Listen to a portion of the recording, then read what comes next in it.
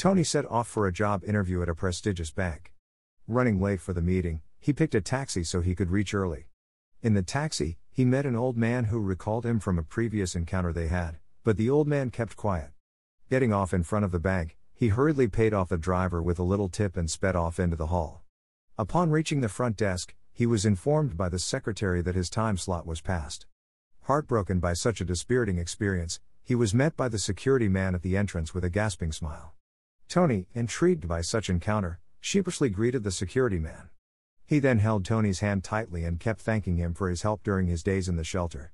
After some few minutes of conversation, the security man led him to the CEO and made recommendations about the guy and why he should be given the chance for the appointment. Fast forward, Tony got the job. 5. Build relationships.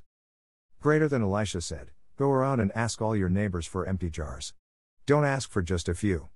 Greater than 2 Kings 4:3, NIV. This story in our introduction highlights the importance of neighbors and relationships. We do not live in an island, independent of everyone else. Therefore, it is expedient that we build relationships and networks that can help us achieve the purpose that God has given to us. When the widow went to see Elisha, he asked her to go to her neighbors and borrow vessels. Think for a minute, what would have happened if the woman had a straining relationship with her neighbors? What if she had always picked quarrels with her friends, ignored them in their times of need, and even refused to have fellowship with them by attending their parties and funerals?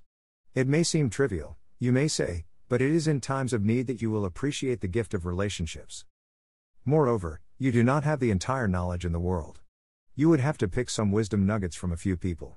You could read about them, but establishing relationships with them will serve as a critical tool to drawing deeper in-depth knowledge that you could receive from afar.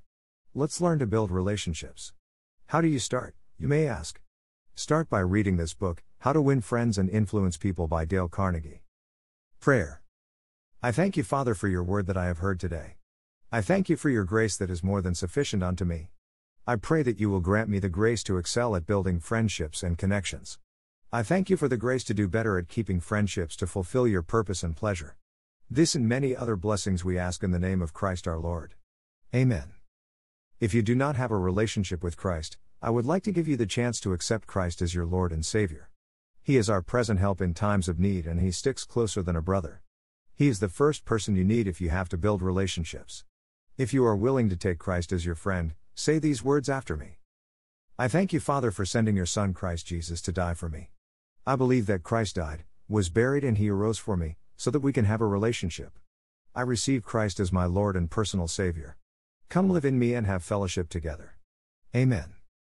If you have this prayer after me, find a Bible-believing and Holy Spirit-filled church to fellowship with. God bless you and remain a blessing for doing this. Stand Out Ministry International.